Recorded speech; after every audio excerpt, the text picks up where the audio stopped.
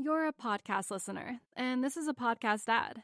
Reach great listeners like yourself with podcast advertising from Libsyn Ads. Choose from hundreds of top podcasts offering host endorsements, or run a reproduced ad like this one across thousands of shows to reach your target audience with Libsyn Ads. Go to libsynads.com now. That's LIBSYN ads.com.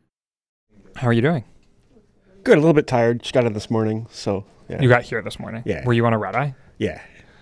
Oof. Yeah.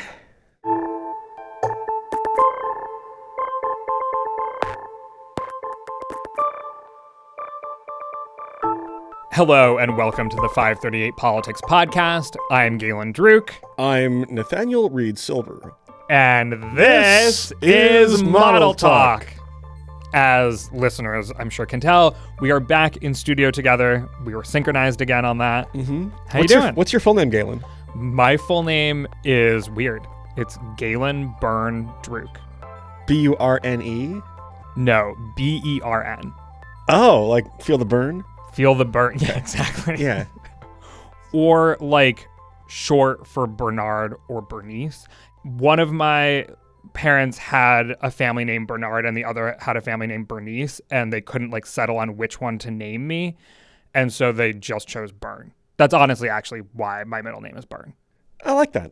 Yeah. It's all about compromise. Yeah. And it's resulted in me having 3 names that are all like not real names. Galen's normal-ish. Is it? I mean, Druk seems kind of made up. Druk definitely feels made up. Yeah. Galen's normal-ish. Byrne is literally made up. Yeah. And Galen is rare. Yeah. But my parents knew. My parents knew the kind of person they were naming when they named me Galen. Okay. By which I mean a Greek physician. Is that what a Galen is? No. Yeah. I was making a gay joke, Nate. Come on. Oh, yeah. Okay. Oh. Okay. But if you have to explain it, it's not funny. So.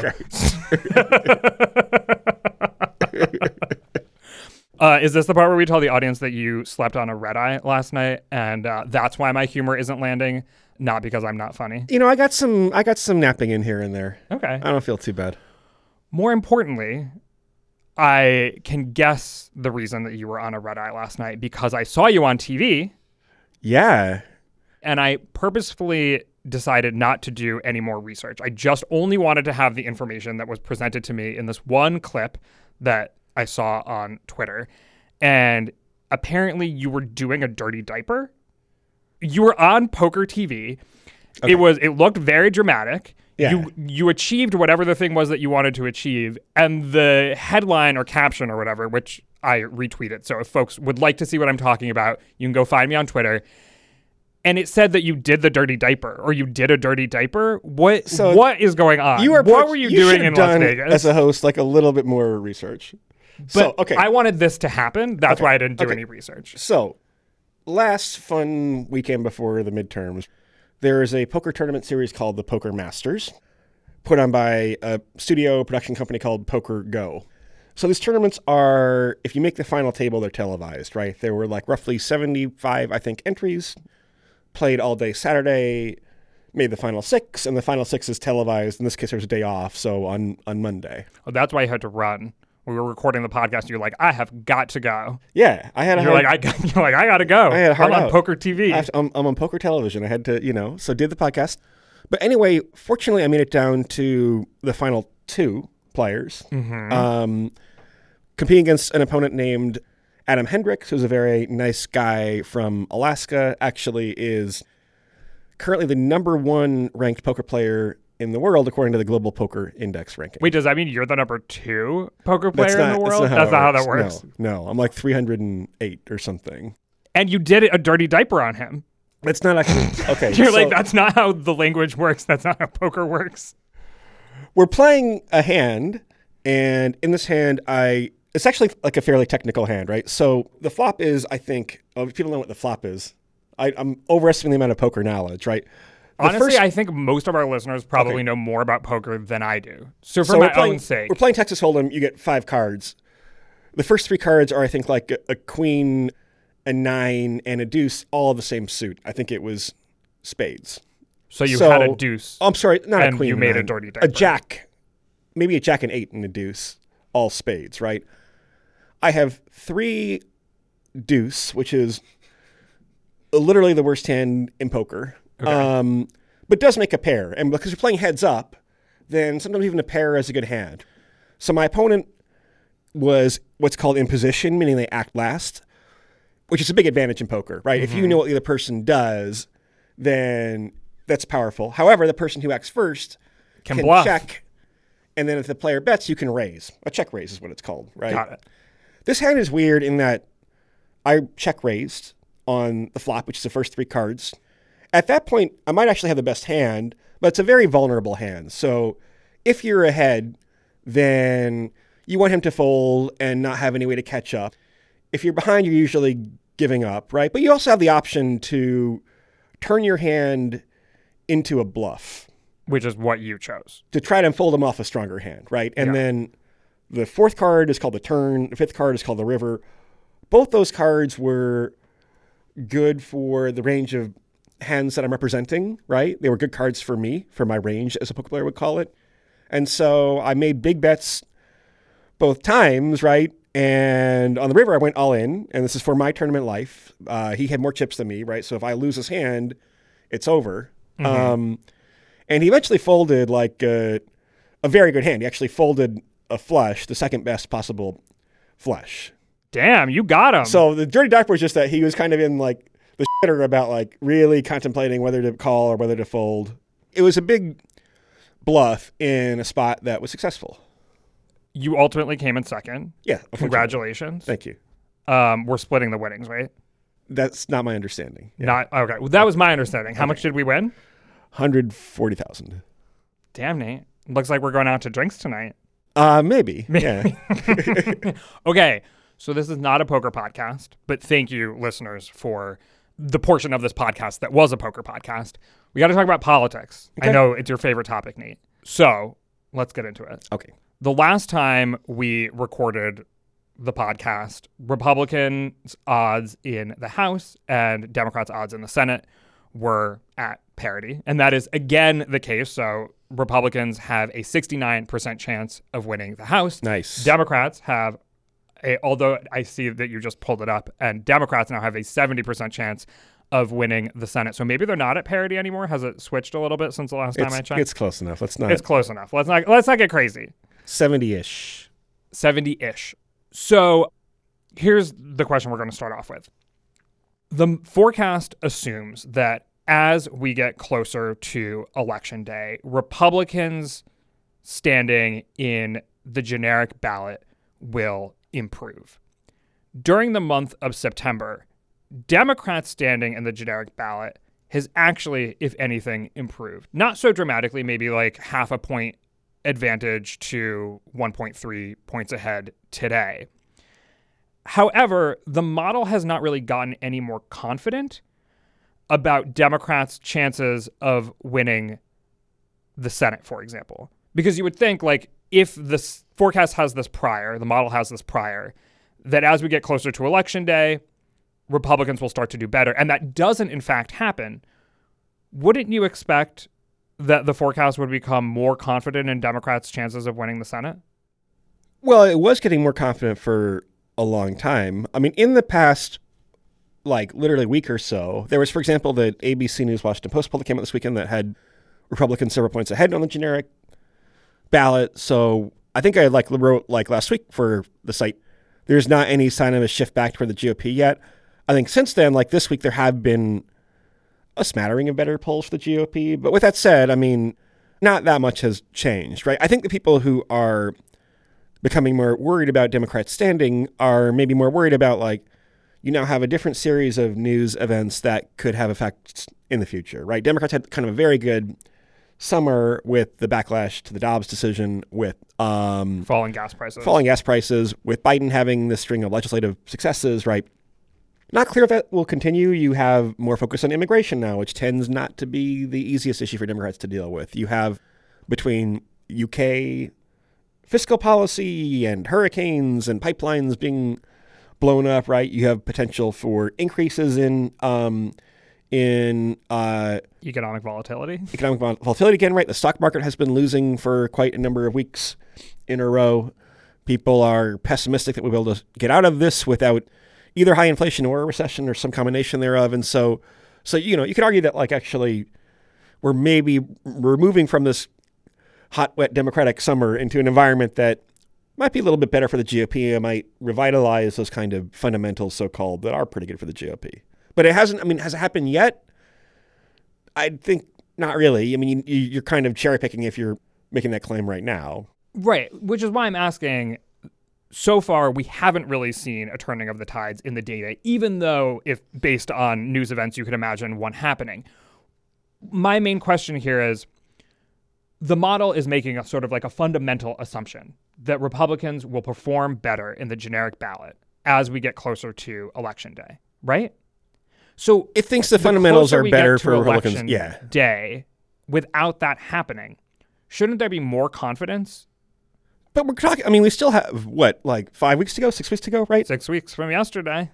So 6 times 7 is 42, right? I mean, so yeah, I mean, there's like a little bit of an effect, but it's spread out over 42 days, right? It's not going to be noticeable. I mean, it is noticeable over time that you've had this steady rise since the beginning of summer in Democrats' chances. And now you've seen polling that's a bit more equivocal, I think, in the past week or so. Certainly some individual Senate races are polling a bit more tightly than they might have before, for example. I think we can probably look at Wisconsin as the prime example of that.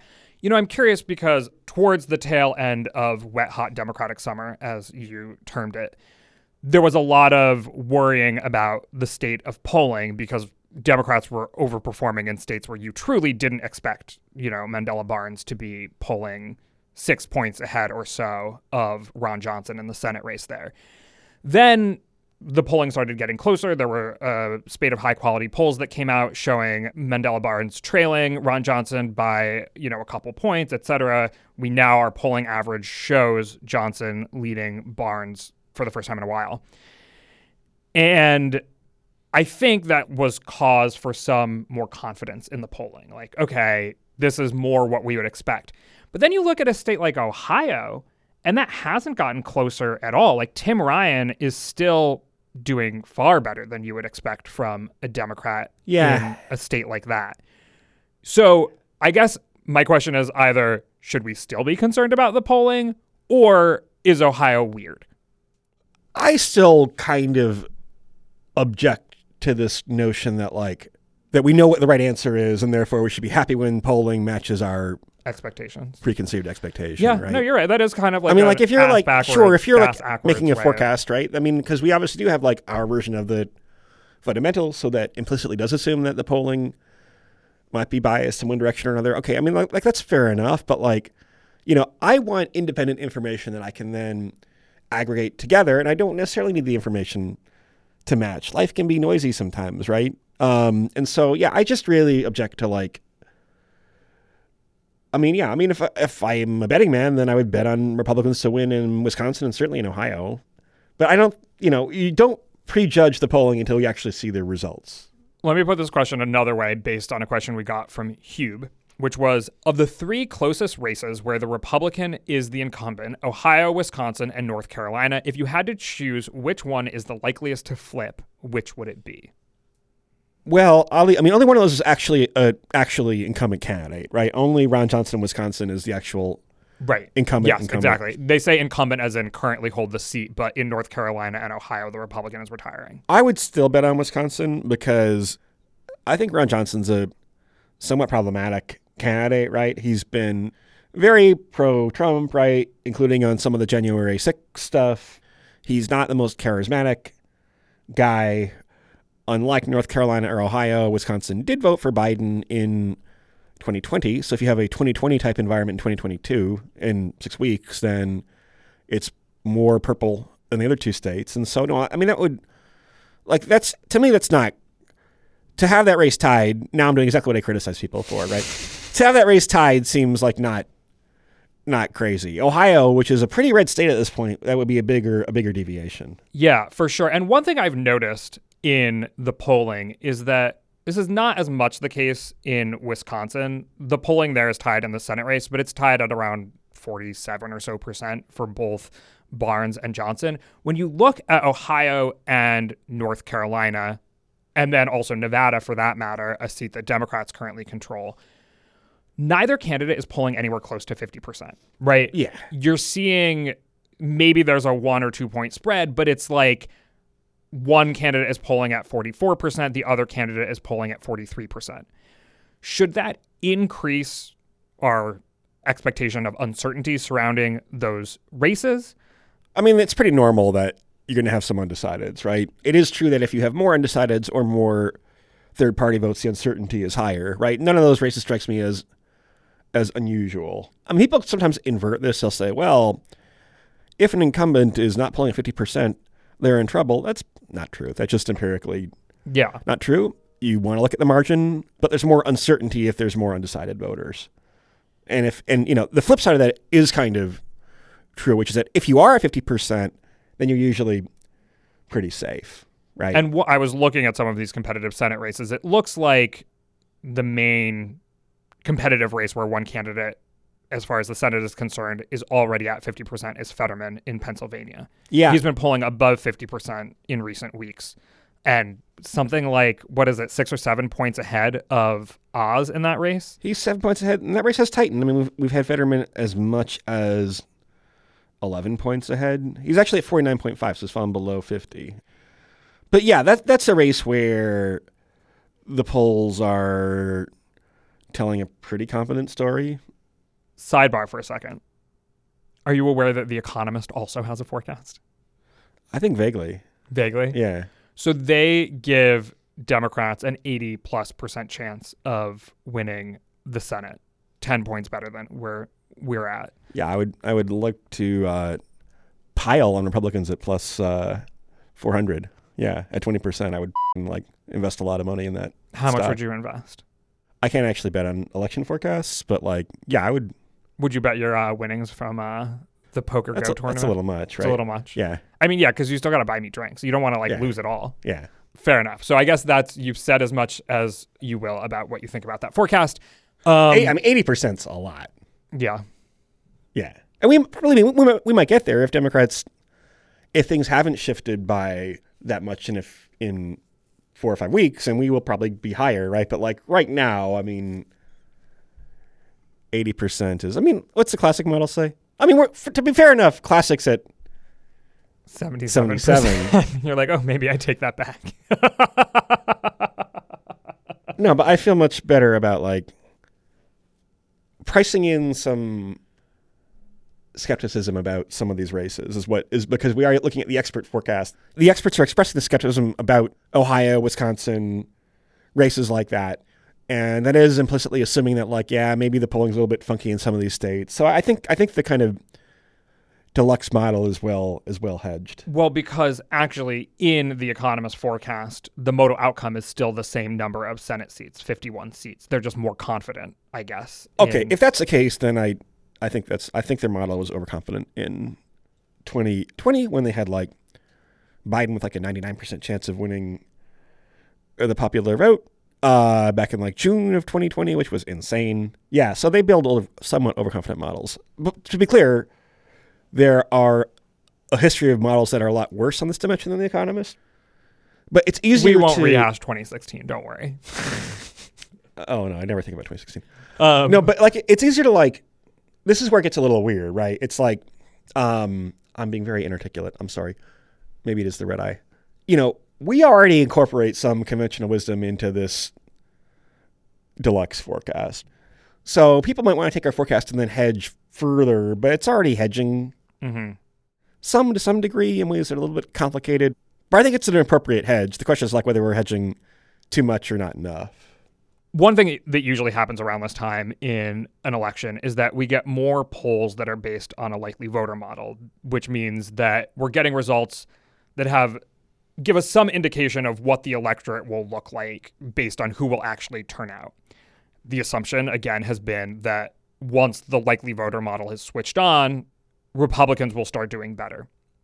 Are we seeing much change between the registered voter model and the likely voter model in polls? I should probably look at what all those polls that list both versions are saying, right? There was a fairly big gap in the ABC News poll. But our model accounts for this, right? It assumes that Republicans will do better among likely voter polls, and so already adjust registered voter polls on that basis. So it's not like they'll get like an extra boost in our forecast because it's already, in theory, priced in to the model.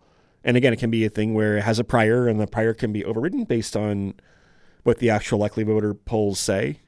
So traditionally, Republicans tend to do better among likely voters in general, and the opposition party tends to do better at the midterms. The out party, so-called, is more enthusiastic than the president's party. Are both of those assumptions true? Well, for one thing, as the GOP has shifted toward a less educated coalition, they may not have the kind of regular suburban Mitt Romney sweater-wearing kind of, first to the polls at 6 a.m. before they go to soccer practice with their son or daughter. They might not have that kind of like regular Republican traditional suburban voter as much. In fact, they those turned groups into the tend to be, hashtag resistance. They are now the people that have like the rainbow colored In this science house, we is, believe in this in house science. we believe science is real, blah blah blah. That's who they are now, right? And those people, I don't know if politics changes that fast, but I appreciate your caricatures. So there's some question about like whether the intrinsic kind of Republican voter is truly like a more likely voter than Democrats anymore, right? There's another question about like, do Democrats have enough issues like abortion to motivate their electorate to vote, right? And so, so this is actually like, maybe you can argue that assumption's too strong, right? You're kind of making that assumption based on history of politics in a different time, a different coalition. Maybe Democrats will actually not lose that much ground or even gain ground among likely voter polls, but something like that ABC News poll isn't helping Democrats' case for sure. Yeah, I'm looking at the numbers right now, and in the registered voter model, Republicans are leading Democrats by a point, 47% to 46%. In the likely voter model, Republicans are leading Democrats by 5 points, 51% to 46%. So that is the kind of gap you might have seen in a midterm of yore, but we obviously want to look at more polls before we assume that that's going to be the average or the most common outcome. So this wouldn't be 538 if we didn't say we were looking for more data. Nate, with that, are you ready to get even a little bit more wonky? Sure. And maybe even a little bit dramatic? Okay. Wonky and dramatic. Yeah. Can you guess what I'm going to ask you about? No. Without looking at my script? No, I'm not gonna try to guess. It's Trafalgar's polls. Oh God. Yeah. You ready? Yeah. Okay, so here's the deal. I'm just going to lay it out really quick because it's all, we could do like a whole normal gossip podcast episode where we talk about all of the drama surrounding Trafalgar's polls since 2016. But essentially, Trafalgar has had some of the most accurate polls in 2016 and 2020 because they basically showed Republicans performing better than the polling averages did. They drew a lot of skepticism during those cycles, in particular because they say they have certain tactics that they use to adjust for social desirability bias. They basically believe in the shy Trump voter theory, which is that there are certain groups of Republicans who don't want to tell pollsters either they're their true beliefs or they don't answer pollsters' calls, et cetera, et cetera, et cetera. Anyway, they now have an A- in 538's pollster ratings because they have had relatively accurate pollings. In fact, some of the most accurate polls during the 2016 and 2020 cycle. But there have remained questions about their methods. Someone named Michael Lee on Twitter pointed out that looking at the response rates in their polls across state method of polling and demographics, their response rates are almost always the same. This is highly unusual for polls because different groups of the electorate have highly differential response rates when pollsters reach out to them. Not only that, but from one poll to the next, you just don't often get similar response rates. And in the reporting that splitticket.org did on this, they reached out to Nate Cohn and he was like, yeah, when we conduct polls across different groups of voters and different states, we get highly variable response rates. Splitticket.org reached out to Trafalgar and they were like, what's up? And they basically said, well, we have really good methods of meeting voters where they are. And so we get really reliable response rates across all different parts of the electorate in all different states, all different times that we poll. That's a lot of information. Did you follow all that? I did. The split ticket article is good. I don't really have... So clearly Trafalgar is not doing anything resembling a traditional approach. And so therefore, things that would make no sense if they were using a traditional approach aren't indicative of that much because they're just kind of like winging it. If we're being honest, right? They're saying, I don't trust traditional polling to produce an accurate result. So we kind of made up our own little method and maybe there's some degree of Je ne sais quoi. Je ne sais quoi. Subjectivity. Okay. But if it works, then it works. But does it work because they're just like, nah, mainstream pollsters, we don't believe you. We're just going to say what we think it is. Like, are these real polls? Like, would you consider for these? One thing that like people like about the difference between like a polling average and the market, right? To some extent, a polling average is a market, right? People gain ground by being accurate, and they're kind of different kind of like bids almost, and people can kind of back up and kind of rationalize rationales for why they have a certain number or not, whether they publish a number or not, which pollsters are rewarded in the market by being given more business and so forth. So they're a bidder in the market. What's clearly true is that like if you use like a traditional like, you know, from 20 years ago polling methodology, then it probably is going to have a bias toward Democrats, right? I mean, if you have one party that is more likely to respond to surveys, so you're saying that's a problem. They right? are iterating and they are trying to get a more accurate read. I mean, we have sometimes said, all right, this poll is just straight up a fake poll. They're not backing up these numbers with anything. We've banned them from our averages. Obviously, we haven't banned Trafalgar from our averages. In fact, they get quite a good rating, as I said. Are you skeptical? Like, how skeptical are you about this? Like, does it? So again, I don't like talking about the due diligence we do on pollsters, but there's a reason they're not banned, right? If I thought they weren't real, then we wouldn't publish them. I think they're unconventional. I think they are taking a big middle finger to traditional polling approaches. But they put their neck out there, and they've been right in the last couple of presidential cycles at least, right? And there's accountability. I mean, if, you know, by the way, people give them an unfair rap, right? They say that, oh, well, they had these states in 2020 where they overestimated how well Trump would do, which is true, but they were still one of the most accurate pollsters because, like, to miss by a point or two in Wisconsin or something is not as bad as having Biden up by 14 points or something in a state he wins by 1. So a lot of the criticism of them is, I think, misinformed. We do, of course, demarcate in our polling average that Trafalgar is a partisan pollster for the Republican This we do Party. This is the exception that we learned in 2020 that like Trafalgar is not clearly disclosing who their clients are for polls. Some of them are Republican for Republican clients. Some of them are not.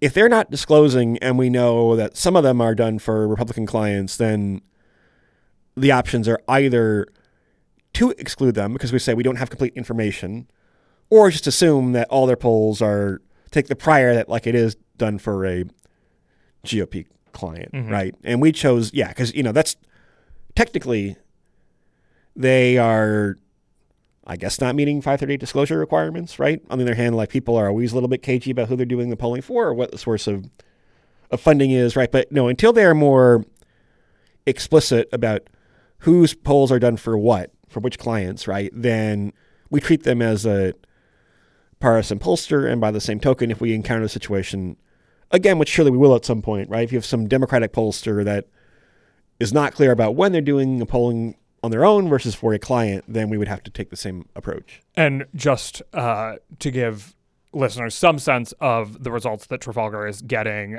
in a poll conducted from September 7th to September 9th, the result that they got was Republicans leading by 6 points on the generic ballot.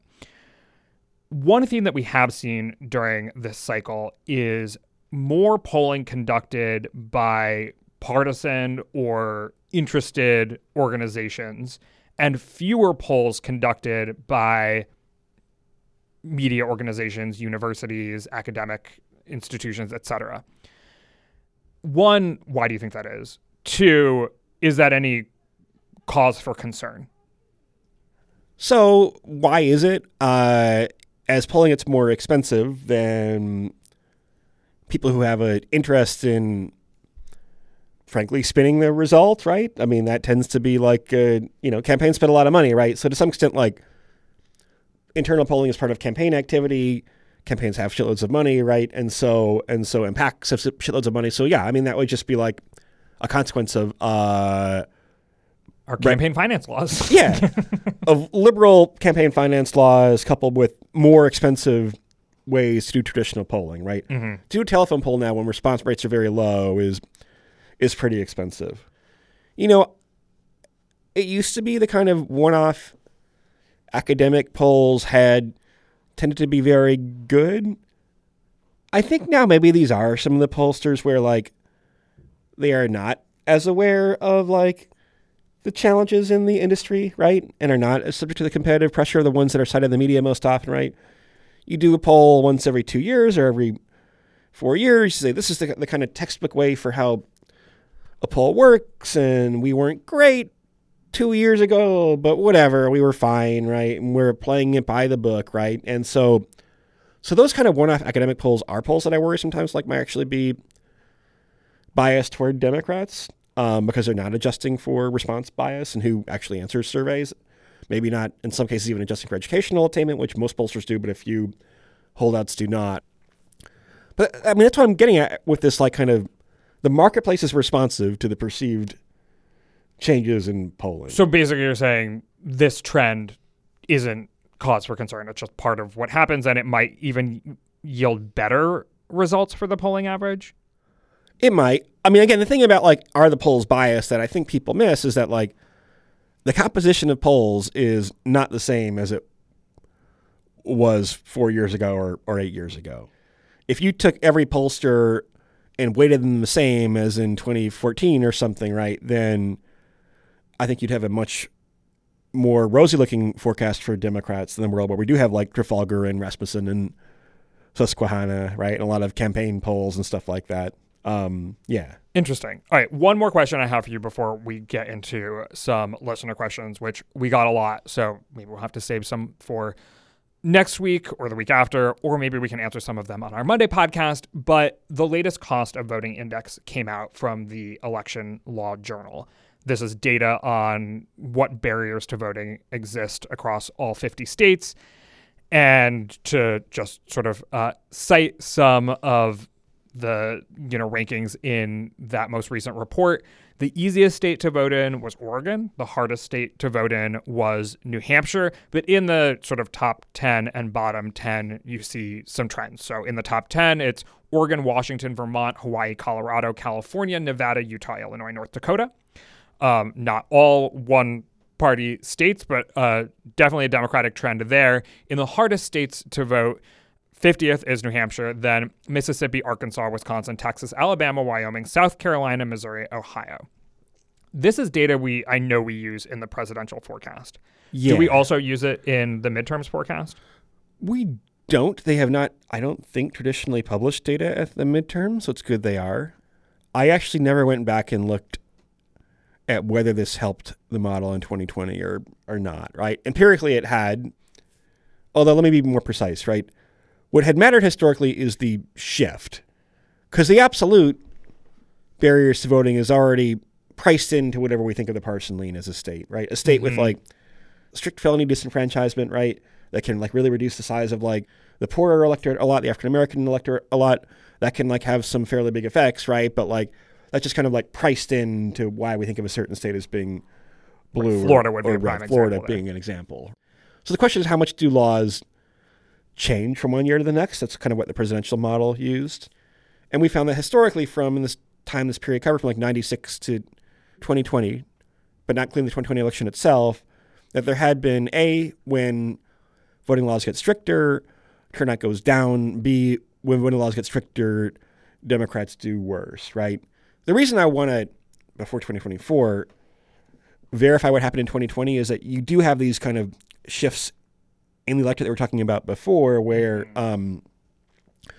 you are going to have poorer, less educated parts of the Republican electorate that may also experience barriers to voting. Yeah, you have clearly Democrats still do very well among the black vote, and a lot of these laws are like, whether the intent is racist or whether the intent is just political, right? I mean, they are at least implicitly meant to target black voters, but you also have shifts in like poorer Hispanic voters are more Republican than they had been, right? So I want to actually see kind of how this played out in 2020 with a different type of coalition. But it's definitely data worth looking at for sure. All right, let's move on and answer some listener questions.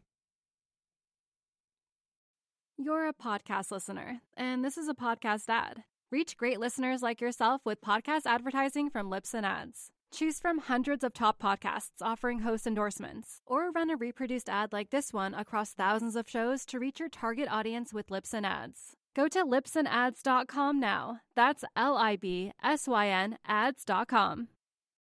You're a podcast listener, and this is a podcast ad. Reach great listeners like yourself with podcast advertising from Libsyn Ads. Choose from hundreds of top podcasts offering host endorsements, or run a reproduced ad like this one across thousands of shows to reach your target audience with Libsyn Ads. Go to libsynads.com now. That's LIBSYN ads.com. Our first listener question is from David, and this is a fun one.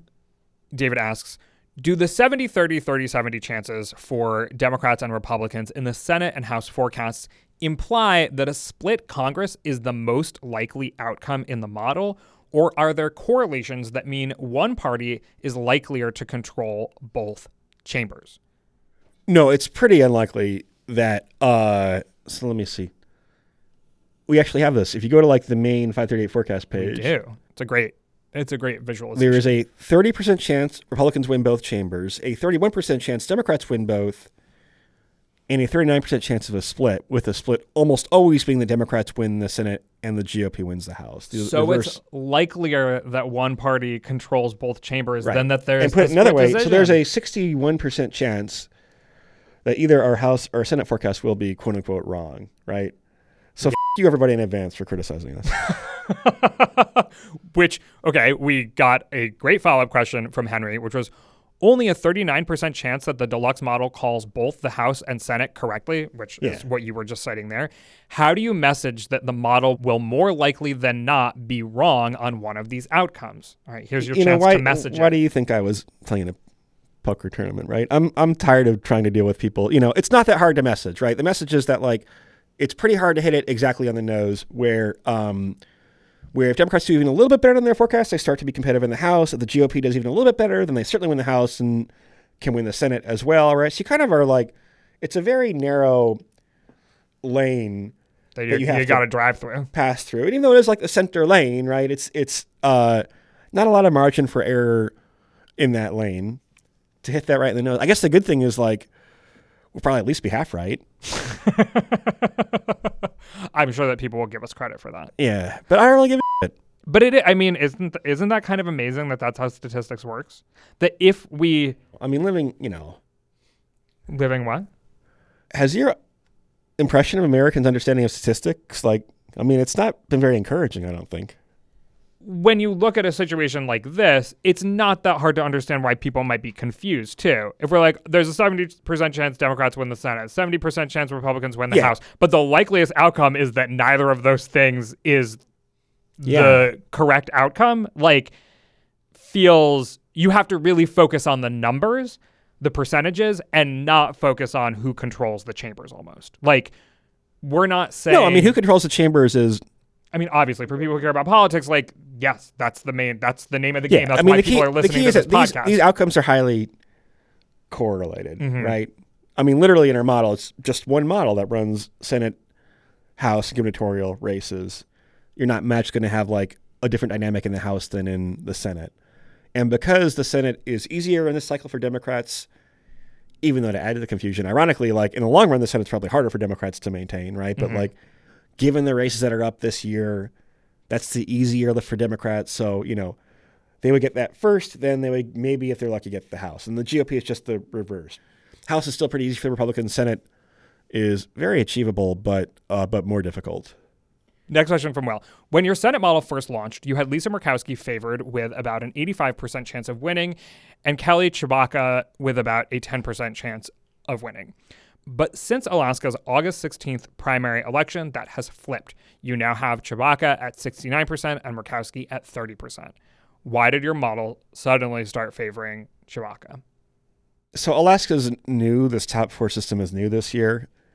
When there weren't any polls, it defaulted toward Murkowski being an incumbent, I think, and now we've seen polls with Tshibaka leading. So that's why it flipped, right? It was had a prior before there were polls. Now we have polls, and they show Tshibaka ahead. And they're both Republicans. They're both Republicans, yeah. And so our forecast says that there's over a 99% chance that a Republican will win. That's right, which is in contrast to the Alaska House race, which is now a toss-up. The issue there is that the Democrat, Peltola, is now an incumbent. She's an incumbent, but like now there is polling there. She actually will probably lead the first choice vote, right? And the question is whether Palin and Begich, the two Republicans, whether their votes will combine in such a way that whichever one is second overtakes her, right? It's more likely that if it's Begich in second place, that he would gain Palin's voters the other way around, but they're kind of rivals at this point. There's also one poll that showed the Democrat with 50% of the vote already, in which case you don't have to worry about the runoff, right? So yeah, she's, that race is actually like a toss-up. So could you put in like even more work in to our Alaska model? I mean, we probably could. It's not that material really, right? Like in the Senate, it's going to be one of the two Republicans, we think, almost for sure, right? Well, right. In the House, it's one race out of 435. Although in a marginally controlled Senate chamber, the difference between Tshibaka and Murkowski is pretty significant. That's true, yeah. And so what our model is showing is that Murkowski is potentially in trouble. Potentially. I mean, I'm not sure if we're incorporating runoff results from those polls. That would be like kind of a late October edition if they're showing kind of how the two ways would go in those polls. That would take some work that we may or may not have time to do. But Murkowski's, trailing in the first choice vote, and that's not great for her. Next question. For House races, do you consider possible coattail effects from Senate or governor's races when there is more polling? For example, in Pennsylvania, the Democratic candidate for Senate and governor are doing very well. Does this have spillover effects on the estimates for House races? Because, to add some context here, we're not really getting a lot of polling on House races. So when we think about who's going to win in these House races, oftentimes we're looking at generic ballot polling, other indicators of the environment, and not a poll that was conducted in Pennsylvania's 4th district or whatever it may be. No, it probably would be smart to account for that, but we don't. Build your own model, people. All right. There's your answer. Spencer asks, what is the rationale behind placing certain likelihood benchmarks where you did? For example, slightly favored at 55%, favored at 70%, very likely at 98.5%, or likely at 75%.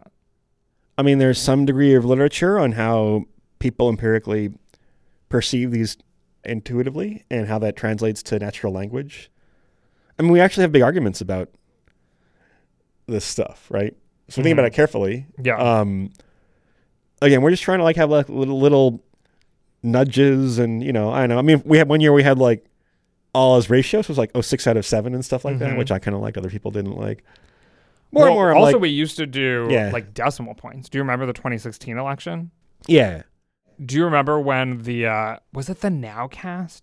The Nowcast in the 2016 election showed, I think, like Hillary Clinton with a 66.6% chance of winning, and like the devil was speaking through the Nowcast. Wow, man. What happened to the Nowcast? I mean, the Nowcast was... That's a deep cut for long-time listeners, by the way. Was shot to death by 5e. 5e packs a pistol? I mean, 5e, people hunt foxes, so 5e has to defend himself. That was a good comeback. Yeah. All right, next question. This is also a pretty wonky one, but I like it. When you launched the forecast, the 80% error, or like the band within which 80% of the outcomes will happen, showed Republicans getting 48 to 54 seats in the Senate. Today, it shows 46 to 52 seats, both having a spread of 6 seats, if you follow. Given the high number of polls since the launch, why hasn't the forecast become more certain with a more narrow margin of error? I mean, let me look at what we have I mean, to some extent, like a lot of the races in the Senate have stayed competitive when you wouldn't necessarily expect them to, right? Mm-hmm. So that can be like quirky based on like Ohio remaining competitive, right? Or some polls are showing Colorado and Wisconsin, or Colorado and Washington competitive, right? If you look at the House, which is more, there's less noise because it's just more races, right? There you do see these confidence intervals narrowing in a more intuitively satisfying way.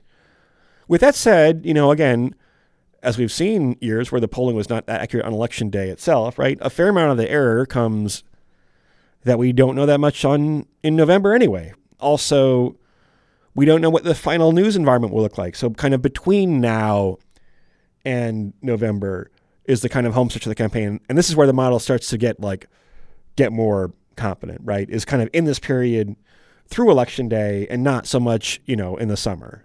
That makes sense. Next question. How much do you think the Democrats' current advantage in the midterm Senate forecasts is due to poor candidate selection by MAGA Republicans? They go on to say, I'm wondering if voters are turned off by candidates continuing to ride the Trump train even after he was voted out of office. If there were more boring, classic Romney-style GOP candidates, would their numbers be better? Yeah, I mean, you probably could back into like a attempt to quantify candidate quality. No, I think it's probably worth combined, it's probably worth like a Senate seat to 1.5 Senate seats or even 2 Senate seats. So yeah, no, I think if you had like quote unquote more mainstream normal GOP candidates, I think they would be at least 50-50 to win the Senate. But that's not exogenous from the fact that like it is a Trumpian party. It is a party that doesn't have a lot of respect for traditional credentials. It is a party that cultivates a lot of people that have conspiratorial views about politics, right? And so this is not like, some unfortunate circumstance for the GOP, right? There's so random. Yeah, right. Of course, we've been covering this for how many months at this point? This isn't random. We went primary by primary by primary. This is what you get when you don't really do anything to punish Trump and you don't really take January 6th seriously and you don't, you had the House passed a bill to reform the Electoral Count Act, which might make things a little bit better in the event of another January 6th. Kevin McCarthy whipped Republicans in the House against that. Relatively, frankly, minor. It's an important bill, right? But the changes themselves are not that material, right? But whipping against that. It literally prevents another January 6th where someone tries to stop the counting in the actual chamber, but it doesn't prevent all kinds of other ways that the elections could. Well, it depends. They're different. The House bill and the Senate bill are different. I do not have a comprehensive list of which differences are in which bill, so I can't speak to that in as educated a way as I would like. Well, we'll bring it up on the Monday podcast. It probably will pass the Senate. Mitch McConnell has said the Senate version of this, with minor tweaks at most, I will approve, and there are enough GOP co-sponsors, so that will probably pass. But no, I mean, like, the GOP the chickens are kind of coming home to roost, and now it's kind of up to voters for how much they care about these unconventional, quote unquote, candidates, right? I mean, the one that is like a little bit weird in just an odd way is like Mehmet Oz in Pennsylvania. I mean, I don't think he's necessarily even that like right wing or Trumpy. It's not clear like why. Well, there's a difference between right wing and Trumpy. It's kind of the whole issue, in a way. In that, like, sure, he supported liberal policies at certain points. I mean, like Trump, I think he supported abortion at one point. Well, in that one sense, he is like Trump, right? But I would expect Oz, if he got elected somehow, I would expect him to be pretty moderate, which is not true for like a J.D. Vance or a Blake Masters, right? I mean, Vance is also another slightly weird case where he kind of have this brand as a moderate, but like, Blake Masters is like very right wing. Yeah. Yeah. All right. Are you ready for some more fun questions? Okay. Yeah. Craig asks, Craig's bringing the heat. Could 5e beat that guy that Nate lost to in poker yesterday? I mean, 5e's pretty good at poker. Yeah. But again, I felt like I played pretty well, Didn't have after this. He's a very good player, by the way. After this great bluff, he had another hand where like we both made strong hands. It's called a cooler in poker. Yeah, I don't know. I mean, 5E's a, calculating guy. After you shit the diaper, you had to cool off a bit. I thought I was going to win the tournament on this next hand, right? Because I made... Wait, after the dirty diaper, you were like, I'm going to win this. Well, the next hand, he made trips, which is 3 of a kind, right? And then I had checked behind on the flop. No one's going to understand what all this means. Okay, speak your gibberish. We'll just, for the people who understand it, they'll understand it. I won't, but... So he made a very strong hand on the flop, but there were no bets put in on the flop, right? Mm-hmm. Then on the turn, I made a strong hand that was not as strong as the hand he already had made, but was a strong hand, top pair. So he bet into me twice, and I'm like, this is great. I caught my perfect card on the turn. I actually intentionally delayed how long I took to call on the turn on the 4th card because I wanted to make sure that if he was bluffing, he can clearly be ahead, right? He can have that hand for sure, right? Mm-hmm. But if he doesn't have that hand, I want to encourage him to keep bluffing. And so I kind of thought I got very cute and just acted like I was pretty unhappy about this. And so therefore that would encourage him to bluff if he was losing. And I had this kind of fairly strong hand, but unfortunately he had the good hand he was representing. Yeah. And so that shifted things back to him. And then when I was watching this play out, I mean, I wasn't watching you in real time, but when I was looking at the clips that they posted afterwards, he's up. So he's wearing I think a sports jersey or something like that. He's up, he's walking around, he's putting his hands on the table. Then he's walking back and you're just sitting there very stoic, kind of not moving. Is that not your vibe? Do you ever get up and walk around and manhandle the table and kind of lean back and forth? I mean, everyone's different, right? I mean, it's like grunting in tennis. Some people do it, some people don't. I mean, first of all, there had been crazy hands throughout this match, right? We'd had another hand where I had queens, he had tens. Queens ranks higher than tens. I know that. Okay. I know that much.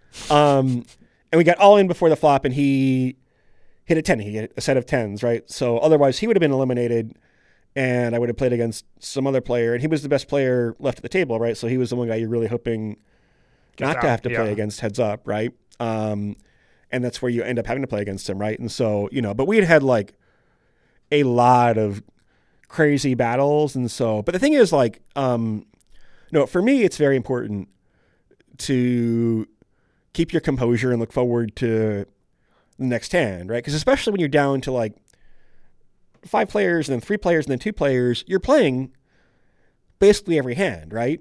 And the decisions you have to make when you're playing heads up, just you and I, right, are difficult. It's hard to make a hand in poker. So you're making very marginal bets and very marginal calls and there's a lot of bluffing and someone's tendencies by this point. Final question of the day comes from Vivian. Why does Nate hate 5e Fox? What in his childhood made him like this? I didn't get the impression that you hate 5e Fox. I like 5e. Yeah. When I was in Maine, by the way. Yeah? I was in Maine. You saw 5e? I saw 5e. I have to tell you, 5e is thinking about leaving polling and becoming a park ranger at Acadia National Park. That's crazy. My sister did that? Really? Yeah. Yeah. My sister loves national parks. My brother's a lawyer and I do this. And my sister was no. I'm working at a national park. No, I mean, I see it. I mean, both 5e and I are dismayed at the lack of people's understanding of statistics, right, and probability, and 5e. I don't know. Well, maybe 5e is the smart one after all. I think so. Yeah. Well, Nate, it's been another Model Talk. Thank you, Galen. It has been. We're gonna let you go to sleep now. Model and poker talk. Yeah, model and poker talk. There are gonna be some people who are really happy about that, and some people who are not. But if you didn't understand this, then you're in the same bucket as me because I don't understand poker either. Thank you for listening along nonetheless. And thank you, Nate, for joining me today. Thank you, Galen. My name is Galen Druk. Sophia Leibowitz, Michael Tabb, Emily Vineski, and Kevin Ryder are in the control room. Michael Tabb is part of the audience. Emily Vineski is our intern. Kevin Ryder is on audio. Sophia Leibowitz is often on video and is behind the camera right now. Thank you for making this a more joyful occasion. Our editorial director is Chadwick Matlin. You can get in touch by emailing us at podcasts@538.com. You can also, of course, tweet at us with any questions or comments. If you're a fan of the show, leave us a rating or a review in the Apple Podcast Store or tell someone about us. Thanks for listening, and we will see you soon. And one more thing, we have a live show on October 25th in Washington, D.C. at 6th and I. There's a link in the show notes. Go get your tickets. It's going to be a fun time.